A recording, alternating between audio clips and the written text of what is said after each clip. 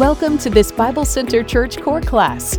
We hope that this in-depth teaching of God's Word will challenge you to grow in your knowledge of Him and help you become a disciple who makes more disciples.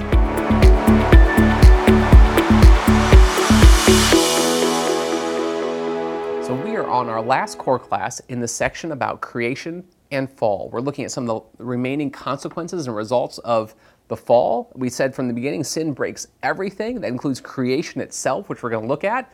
And then we're going to look at how do we then, as Christians, deal with the fact that our relationship with culture has been broken. How do we manage our relationship with culture as the church? Where do we engage? Where do we disengage? Where do we separate? Where do we jump in? So let's start by looking at just one statement from our membership statement of faith that goes along with our study.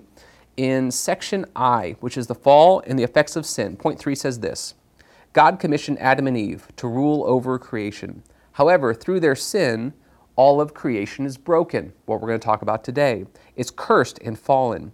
Humanity's relationship with God, with one another, and with creation itself is broken beyond human repair. Sin, suffering, and death have marred all of creation. If you're in your big book, we are in session 3, and we're in the third point in session 3. At the top, it should say, sin breaks creation itself.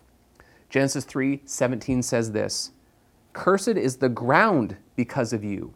In toil you eat of it all the days of your life. So Adam and Eve sin, and God looks at Adam and says, Cursed is the ground. And God looks down at the ground. Cursed is the ground because of your sin. Adam was taken from the ground. He was told to name all living things. Adam tended the garden. The consequences of his sin were then passed on to everything that he was in charge of, everything he tended to, everything he oversaw.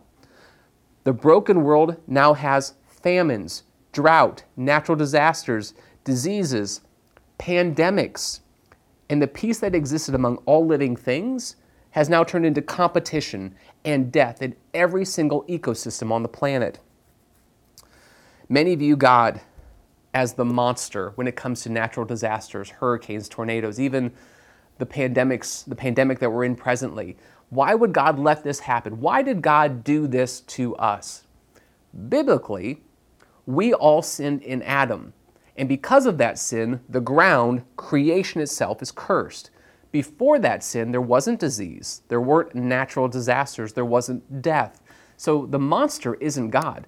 God didn't do this to us. According to Scripture, you and I, we are the monsters.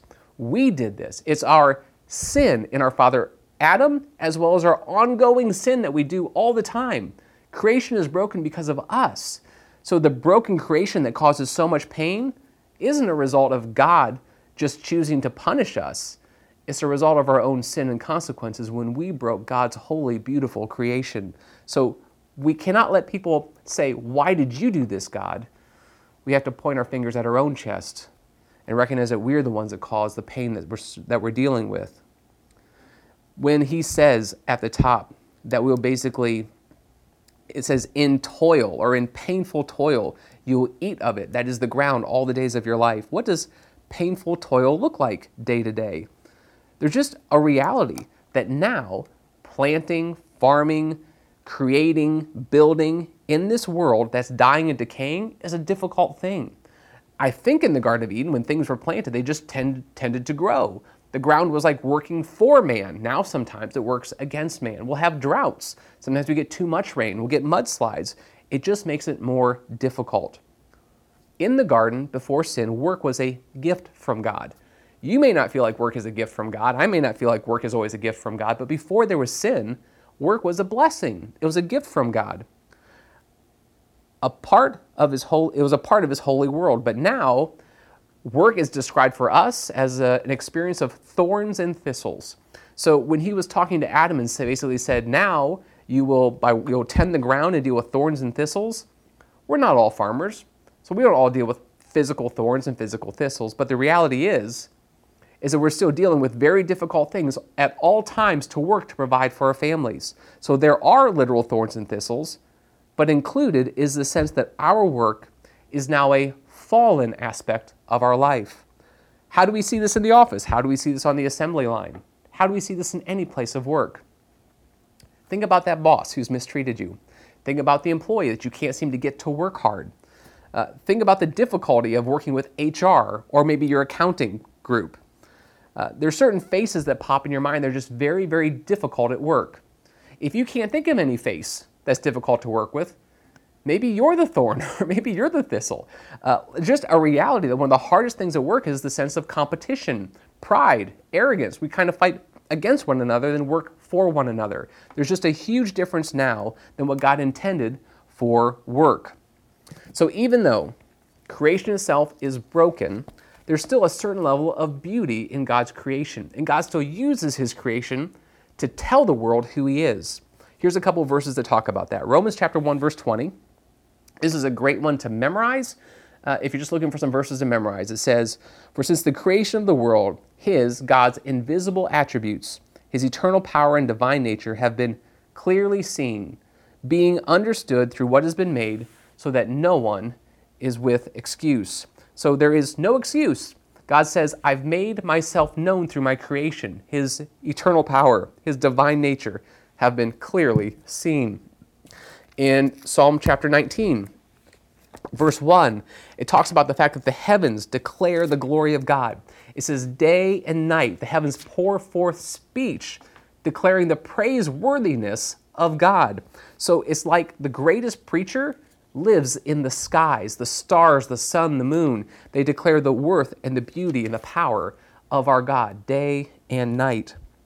In Romans chapter 8, verses 22 and 23, again, not only does creation scream God is real and God is beautiful and God is powerful, it also does this. It says, "For we know that the whole creation groans and suffers the pains of childbirth together until now.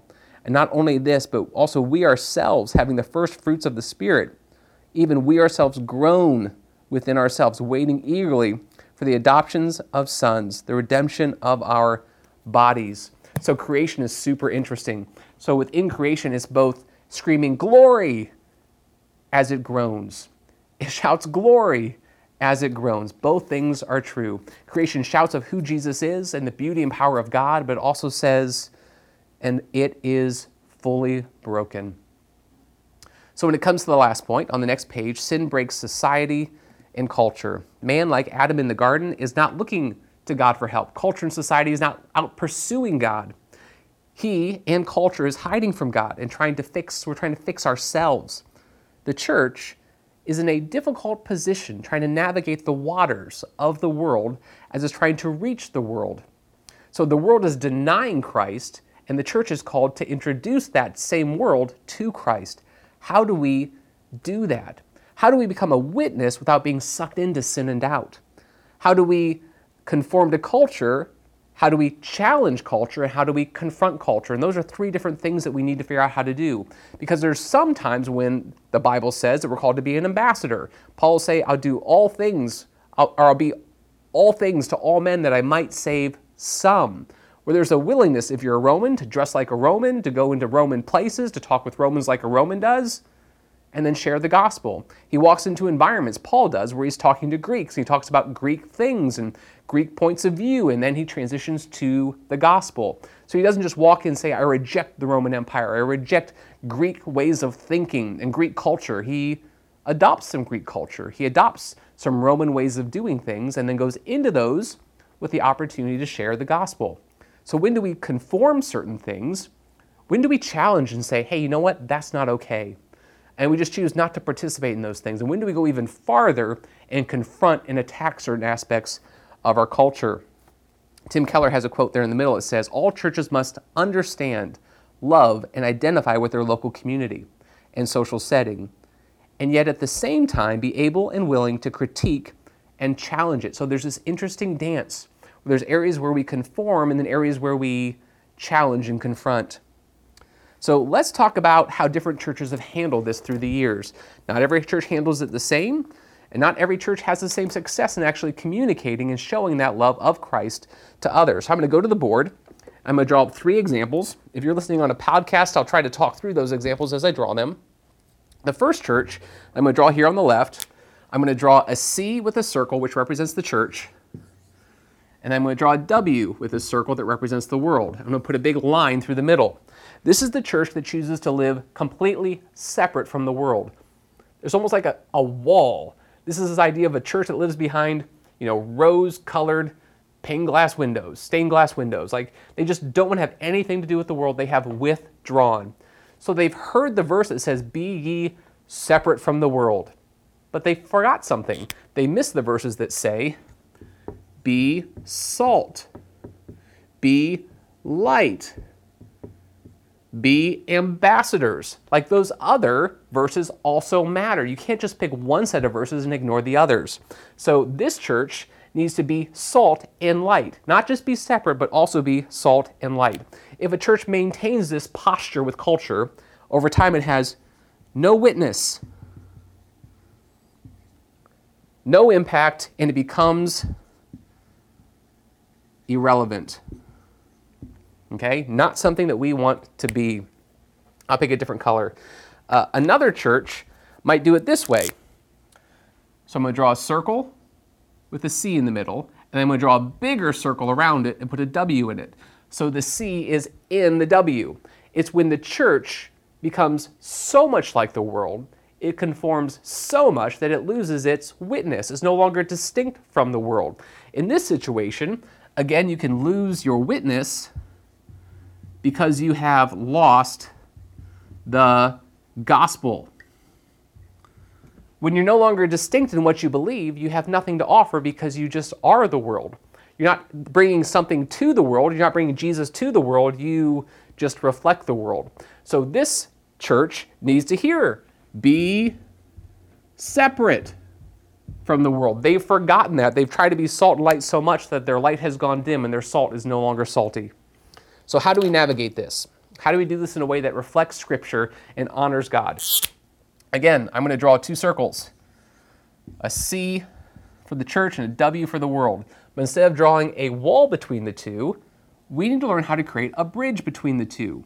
What are things that we can do with those that we know who don't know Jesus but doesn't cause us to be sinful? I could go golfing with someone, and that would create a relational bridge between me and someone who doesn't know the Lord. I could have a cookout. You could always eat barbecue with someone. You could read a book with someone that may or may not be religious in nature. So there's lots of different things that are amoral, they're not immoral, that you can do to connect with people in the world. Your kids both may play soccer. You might go on runs together. You might go biking together. You might work out together. You might mow grass at the same time. There's so many different things that you could do. Maybe you're both college football fans. And on Saturdays, you invite your neighbor over and you watch WVU football. And in that relationship, you've built some bridges, and over time, you have the ability to share Christ because you've built a relationship. So you're being salt, you're being light, but you're also not engaging in things that are destroying your witness or losing the gospel. You're still being separate. So this is how a church is called to connect with the world. When we do this, we become everyday missionaries. What I mean by that is that sometimes we think that missionaries are people that we send somewhere else. That's not at all what the Bible describes. He says all of us are ambassadors. All of us are called to make disciples. So wherever you have influence in the world, wherever you know people that don't know Jesus, that's your mission field, and you are the missionary. Well, when are you the missionary? Every day, you're a missionary to the people in your life. You're an everyday missionary. So that's how I would encourage you to think about how you have an impact on society, on your neighborhood, on people who don't know Jesus. At the bottom, a couple last thoughts. After surveying the consequences of the fall, the most natural conclusion is this: I need a Messiah. I need a Messiah. I am so broken. My relationships, myself, I need a Messiah. We need a Messiah. We need Jesus to save us from the brokenness of our relationships. And the world also needs a Messiah because the world itself is cursed and broken. Something to note before we jump into our salvation study is even in Genesis chapter 3, verse 15, we have been reading the consequences that were given right around this verse. But in the middle of the consequences, God says, there's one coming. I would go and I'd read it word for word. It's not easy to understand, but what he's saying is, through the woman, through the seed, through the ancestry of the woman, there's one who is coming who will crush the head / the power of the serpent. Okay? The serpent will bruise his heel and he will crush his head. In that moment, they probably did not understand what that meant. In fact, it's really hard to understand, but in Galatians chapter 3, it talks about that passage. It also talks about Genesis chapter 12, where God says, through you, Abraham, all nations will be blessed.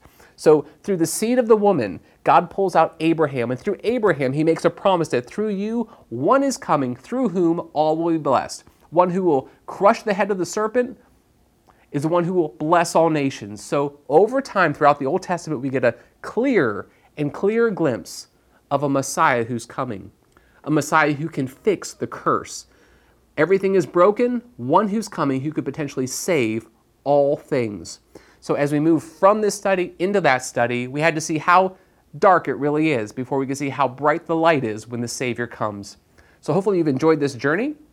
If you've completed all of these different studies we've done in creation and the fall, I'd love for you to go to the website and click on the box that you've completed it.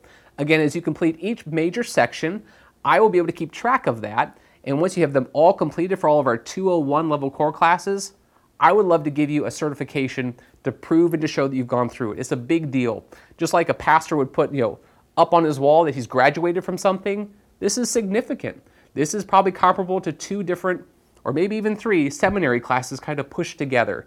So I appreciate your diligence in going through these things. I hope it's growing you, blessing you, challenging you. If you have questions, I would love to get together with you, talk to you more about it. But I would encourage you to keep pushing through as these core classes keep coming out. Appreciate you, love you, see you soon.